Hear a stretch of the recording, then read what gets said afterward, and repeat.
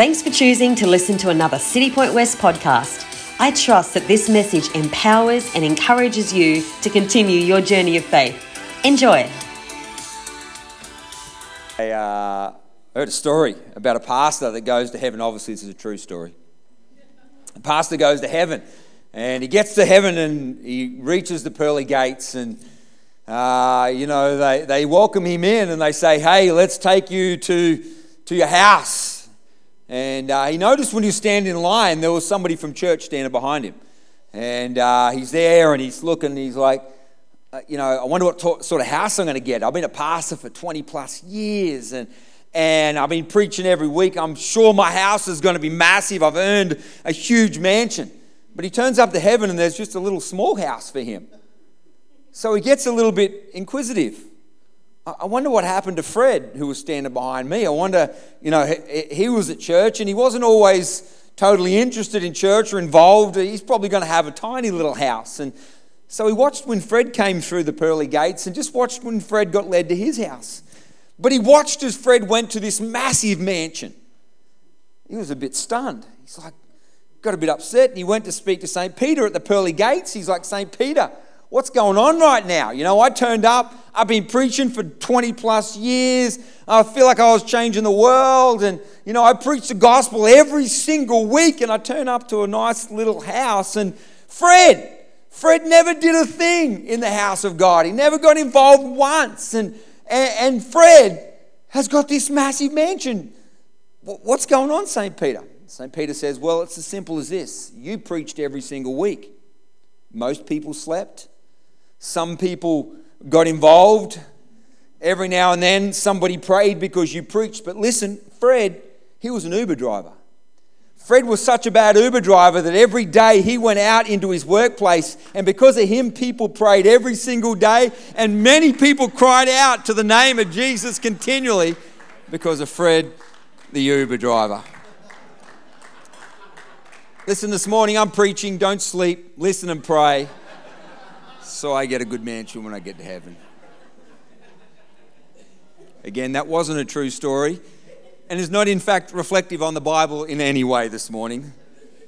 Let's go to Psalm chapter 90. If you have a Bible, you can open it up. Can we just turn up the lights just a little bit for the paper Bible people here in the room? I know that they would like to see that, just a little bit of lights there.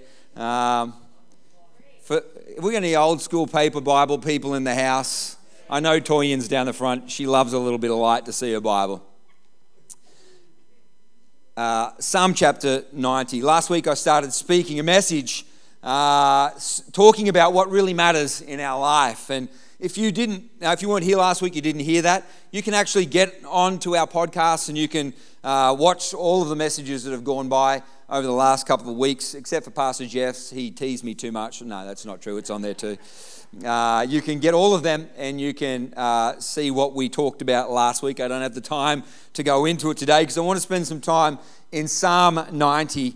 And listen, Psalm 90 is actually a penned down prayer and message from Moses when he's in the wilderness. Many of the Psalms, and in fact, theologians tell us this is one of the only Psalms attributed to Moses, and he's in the wilderness and he's going through his journey and he begins to pray out a prayer, and it's one of those prayers that's actually a message as well. It's a message to the children of Israel, and it's not just a prayer to God, it's a message to their journey, and it's a message to where they're at, and it's quite a powerful prayer and quite a powerful message, and in it gives us a good picture, and towards the end of chapter 90 of what really matters in life. But Moses starts laying out this prayer and really laying a foundation for what it looks like being what really matters in life. Let me start in this verse 1 of Psalm chapter 90. "Lord, through all the generations, you have been our home." He's here speaking of the generations that have gone past.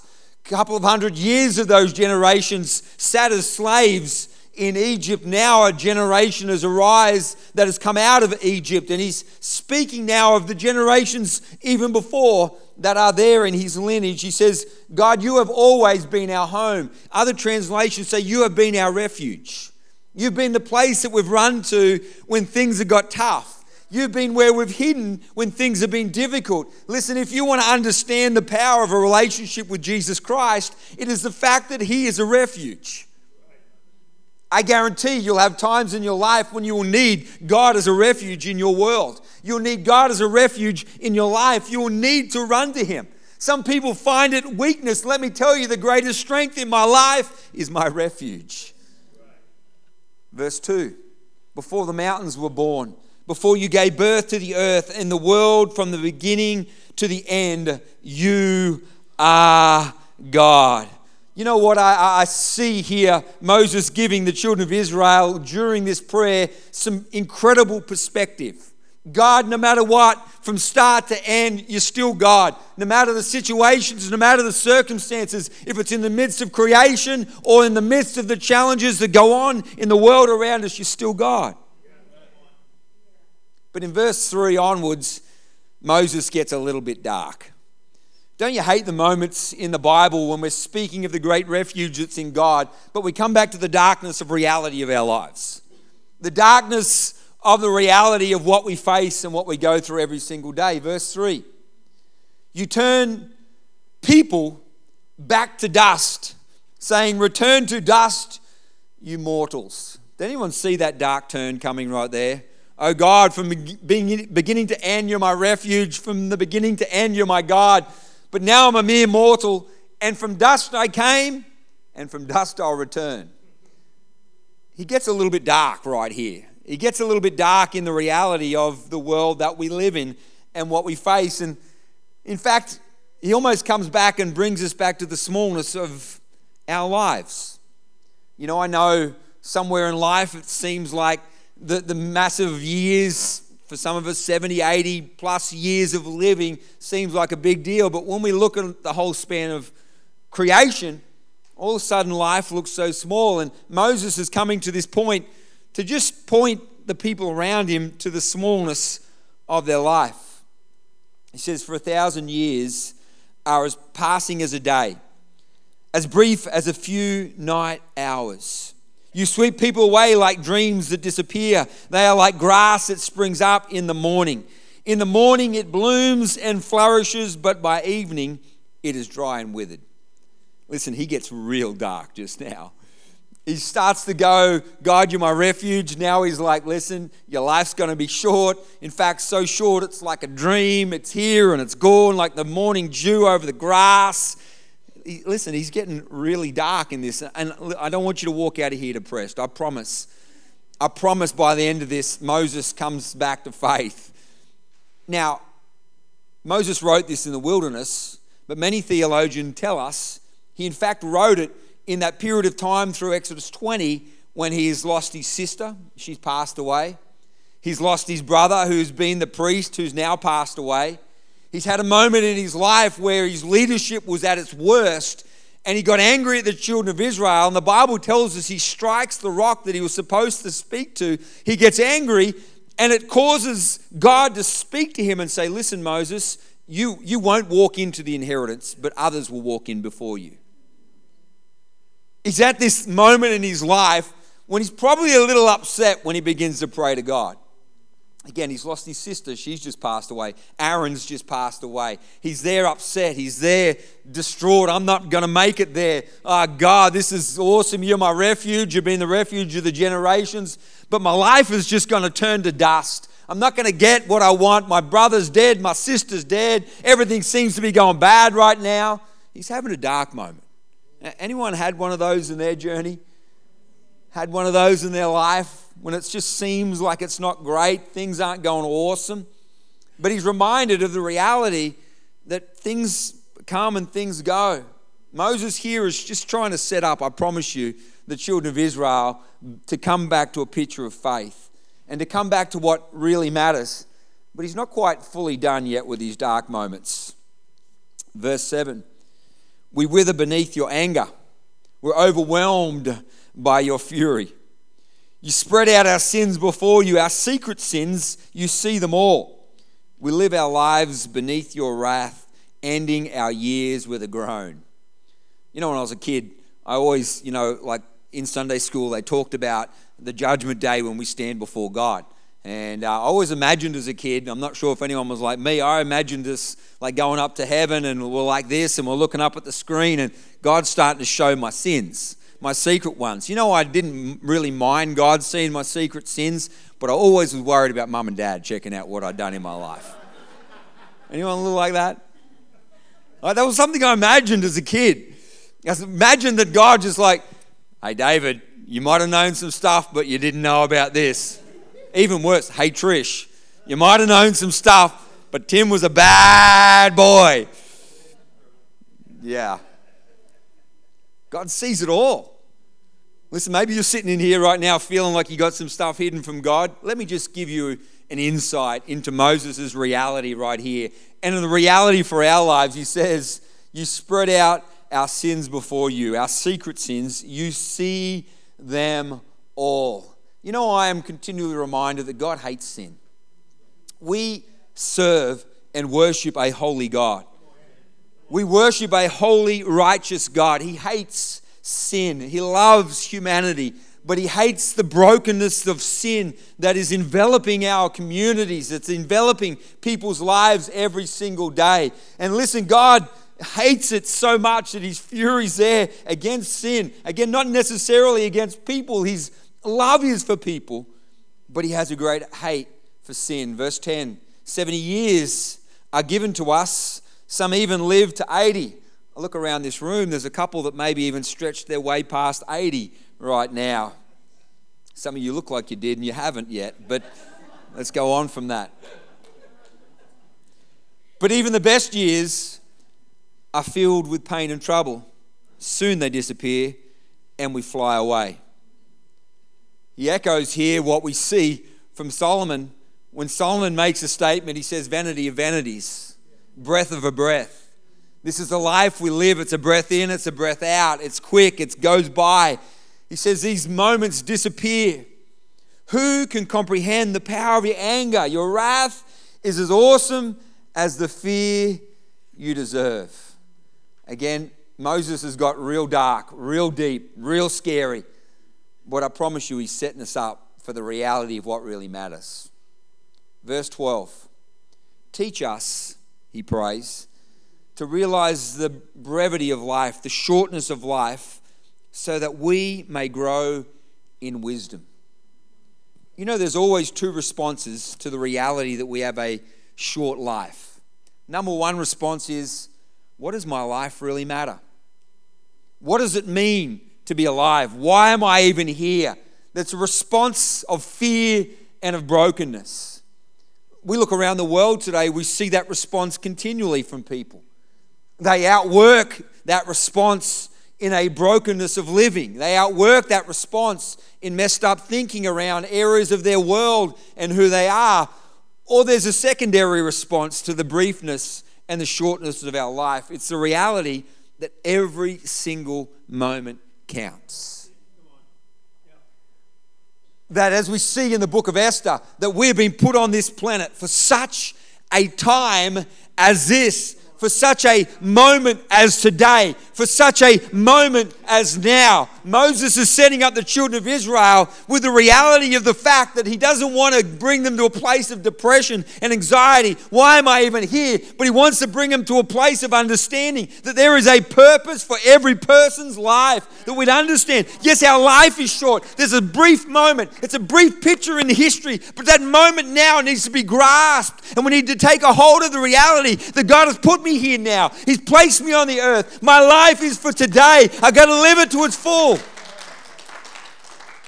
I've got to take a hold of my life. We have a community letting life go by, just living in brokenness, staying in their despair. Listen, I know many of us have come through challenge, and God takes the hold of our lives today. And listen, He's breathing into me. He's breathing into you the reality that we'd see the brevity of our life, and we'd know that God, we must grow into all you have for us. That's what He says, that we'd grow into wisdom. The wisdom that you've been created for this day. You've been created for this moment. You've been created for now. Our lives may be small, but listen, your life is never insignificant. Your time may be short, so live it to its fullest. Verse 13. O Lord, come back to us? How long will you delay? Take pity on your servants. God, make this journey filled with power because you're with me. That's how I read that. God, make this journey be absolutely worked to its full because I know you're by my side. And because you're by my side, we're walking together. We're walking in purpose. We're walking with a picture of life that you have for us. What really matters? Verse 14. Satisfy us each morning with your unfailing love, so that we may sing for joy to the end of our lives. Can I just highlight one word for a second? Satisfy. You know, Jesus is talking to a woman by the well, and he says, you drink from this well, you'll be thirsty again. But when you drink of me, there's a satisfying aspect of your life that's found in Jesus Christ. There's a satisfying aspect of our world.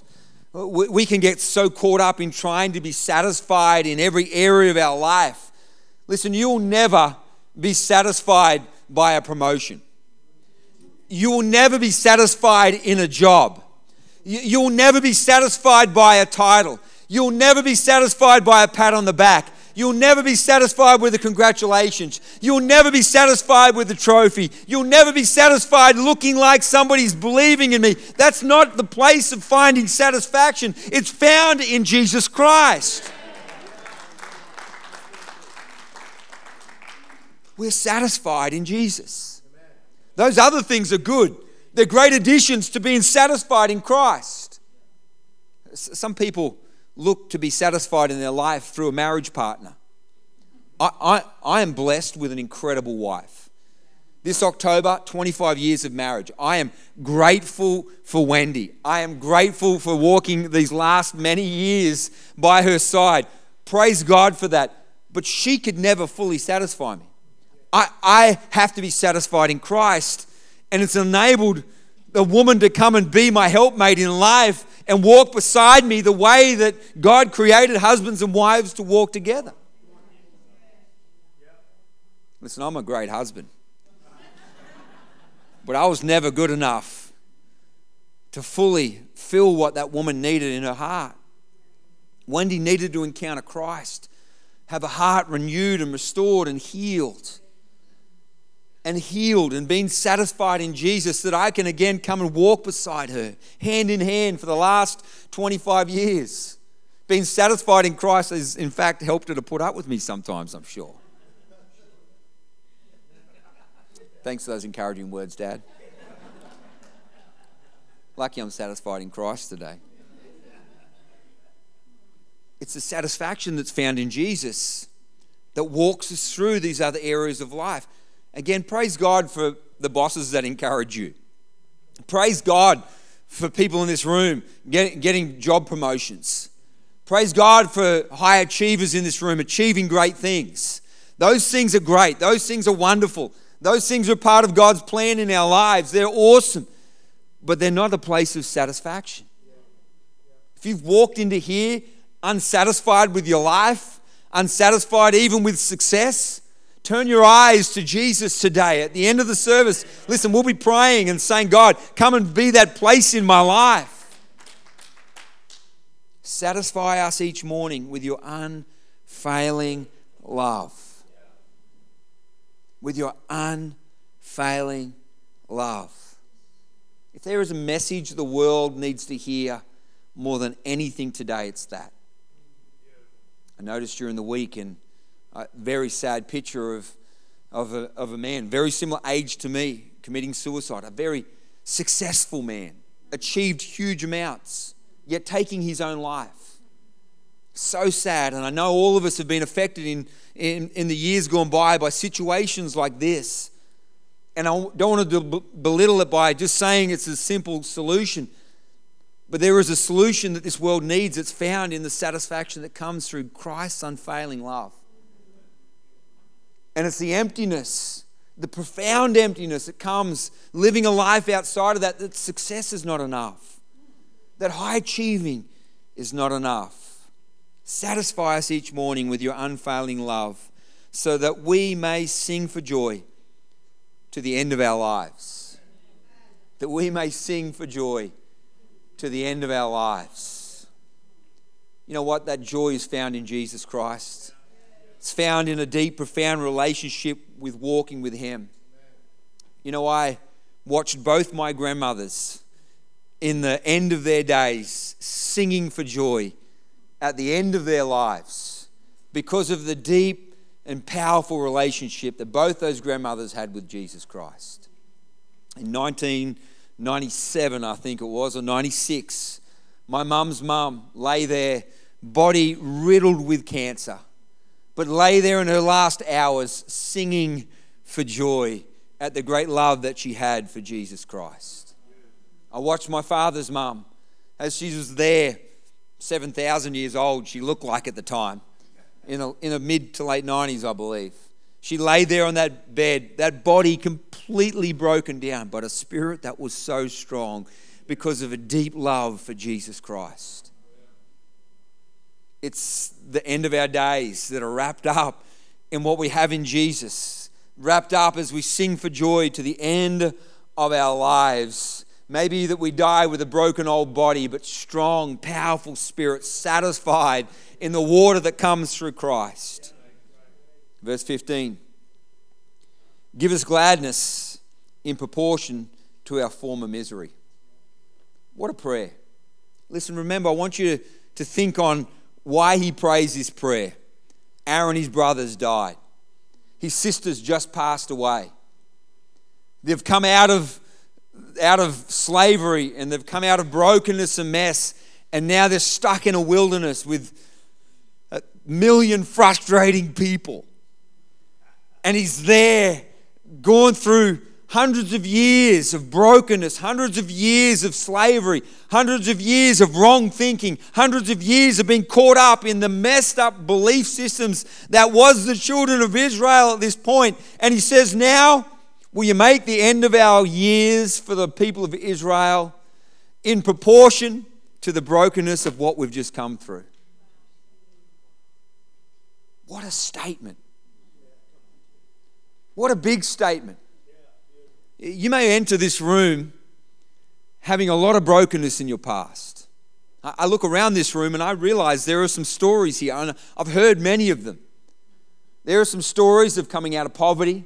There's stories of coming to this nation as a refugee.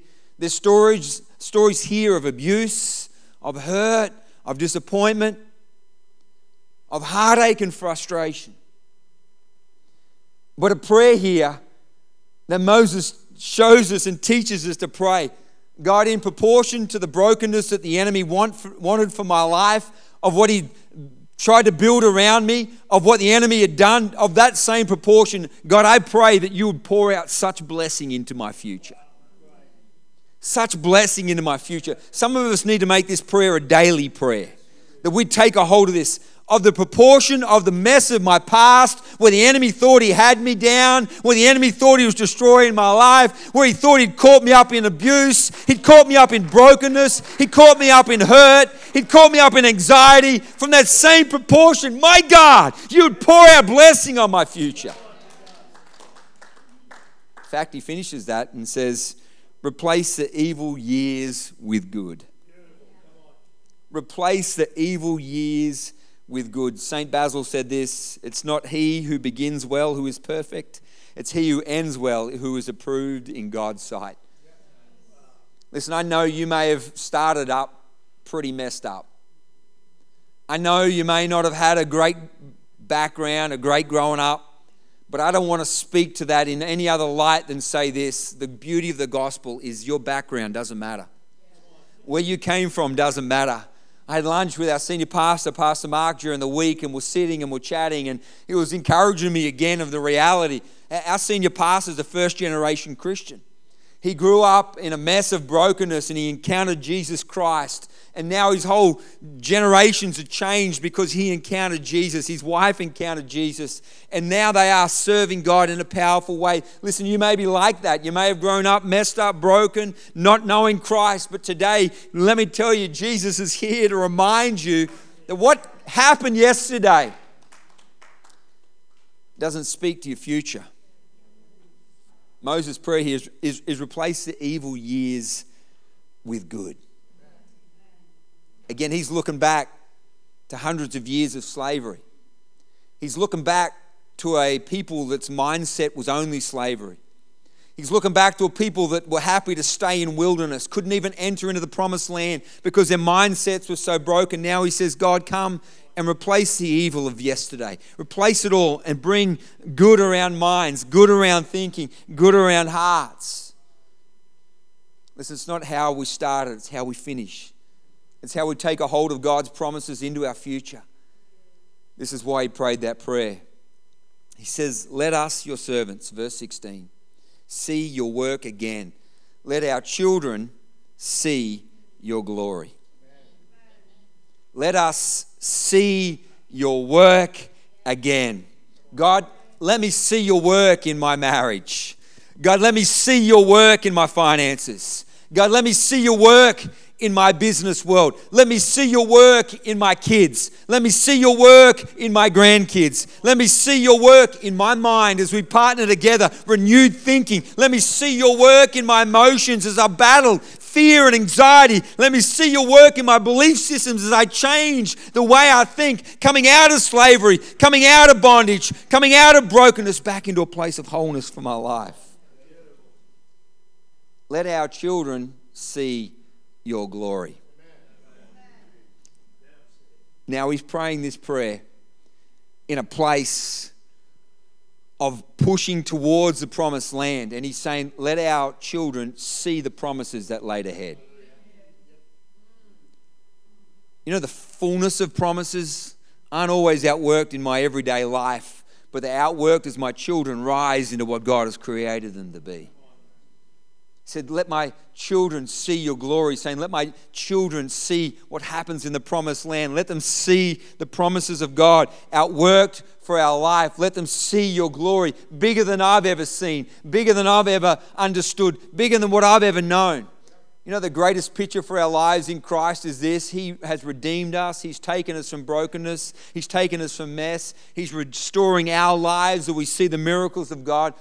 And our children can continually walk in the glory of God. Verse 17.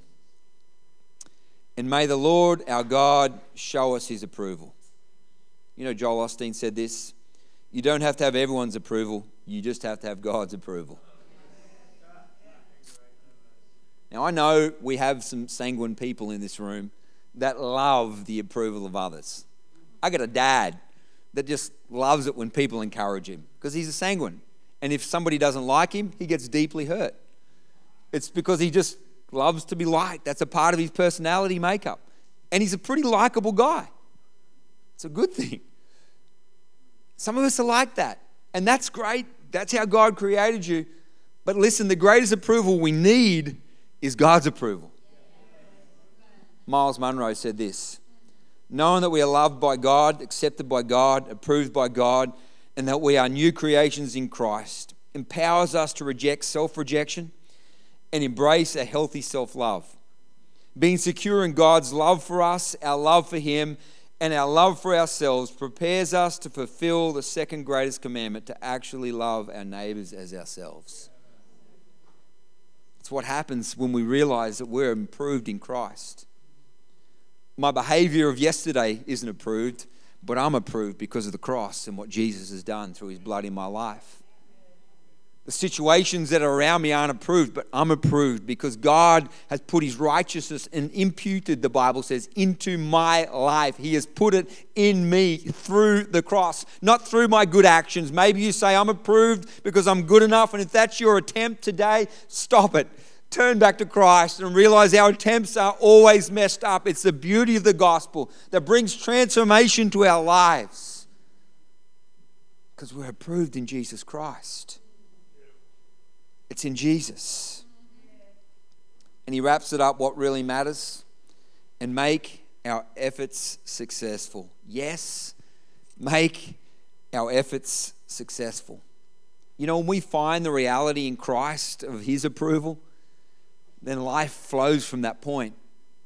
We find the reality that we stand before Jesus, loved, covered by grace, transformed in the image of Christ, that's when the rest of this begins to flow. It's a powerful thing. It's found in Jesus. It's found in his love. And it's found in his grace. It's found through the cross and his blood over our lives alone. Let's pray. Holy Spirit, we thank you. We thank you for the beauty of the cross, the power of what you do in our lives. We thank you for it, Jesus. God, we thank you that we're not dictated to by what has happened in our past. God, though at times, sometimes it speaks to us and tries to dictate to our lives. But Jesus, the cross is sufficient. The grace is sufficient. Your blood is sufficient for our lives and for our future. And I thank you, my God. We find our approval found firmly in Jesus Christ and his great love for us. Thank you, my King. Thank you, Jesus, for all that you mean to us and mean to our lives. I thank you, Jesus. Our heads are bowed and eyes are closed right across this room this morning. Maybe you're here and you don't know the beauty and the grace of Jesus in your life. Maybe you've been around that before and you at times tried to open your life to Christ, but here this morning you know I need to reopen my life to Jesus. If you're here and like that this morning, I want to ask you to do something simple. Right there in your seat, I'd love you to give me a wave. Say, Pastor Tim, I want to open my life to Christ. Listen, his approval's there for you. His grace is there for you. Thank you, young man. You can put that hand down. Who else this morning says, yes, Pastor Tim, I need that. Pray for me. Pray for me. I want to open my life to Christ. I want to join that one this morning. Pray for me as well. Quickly today. This moment here right now is for you. It's beautiful and it's profound. Open my life to Christ. Maybe in the past you knew Christ. Things got blurry. Things got messed up. Anyone like that this morning before we pray for that one? Thank you, Jesus. My God, I thank you right now. I thank you, my God. I thank you for your great grace. God, as that hand lifted, a heart open to you. It opened to your goodness. It opened to your mercy. It opened to your great grace. I pray that today you wash over that life. Put your hand upon them. Put your grace over them today. God, I pray you come and you wash away yesterday. Wash it away. White as snow, your word says. I thank you for that in Jesus' name. Thank you for your hand upon them. In the mighty name of Jesus. Amen. Let's give that person a I know this message will keep speaking to you as you continue your day. So for more information about City Point West, jump on citypointchurch.com or follow our social media accounts, Instagram, City Point West, or our Facebook, City Point Church West. Have a great day.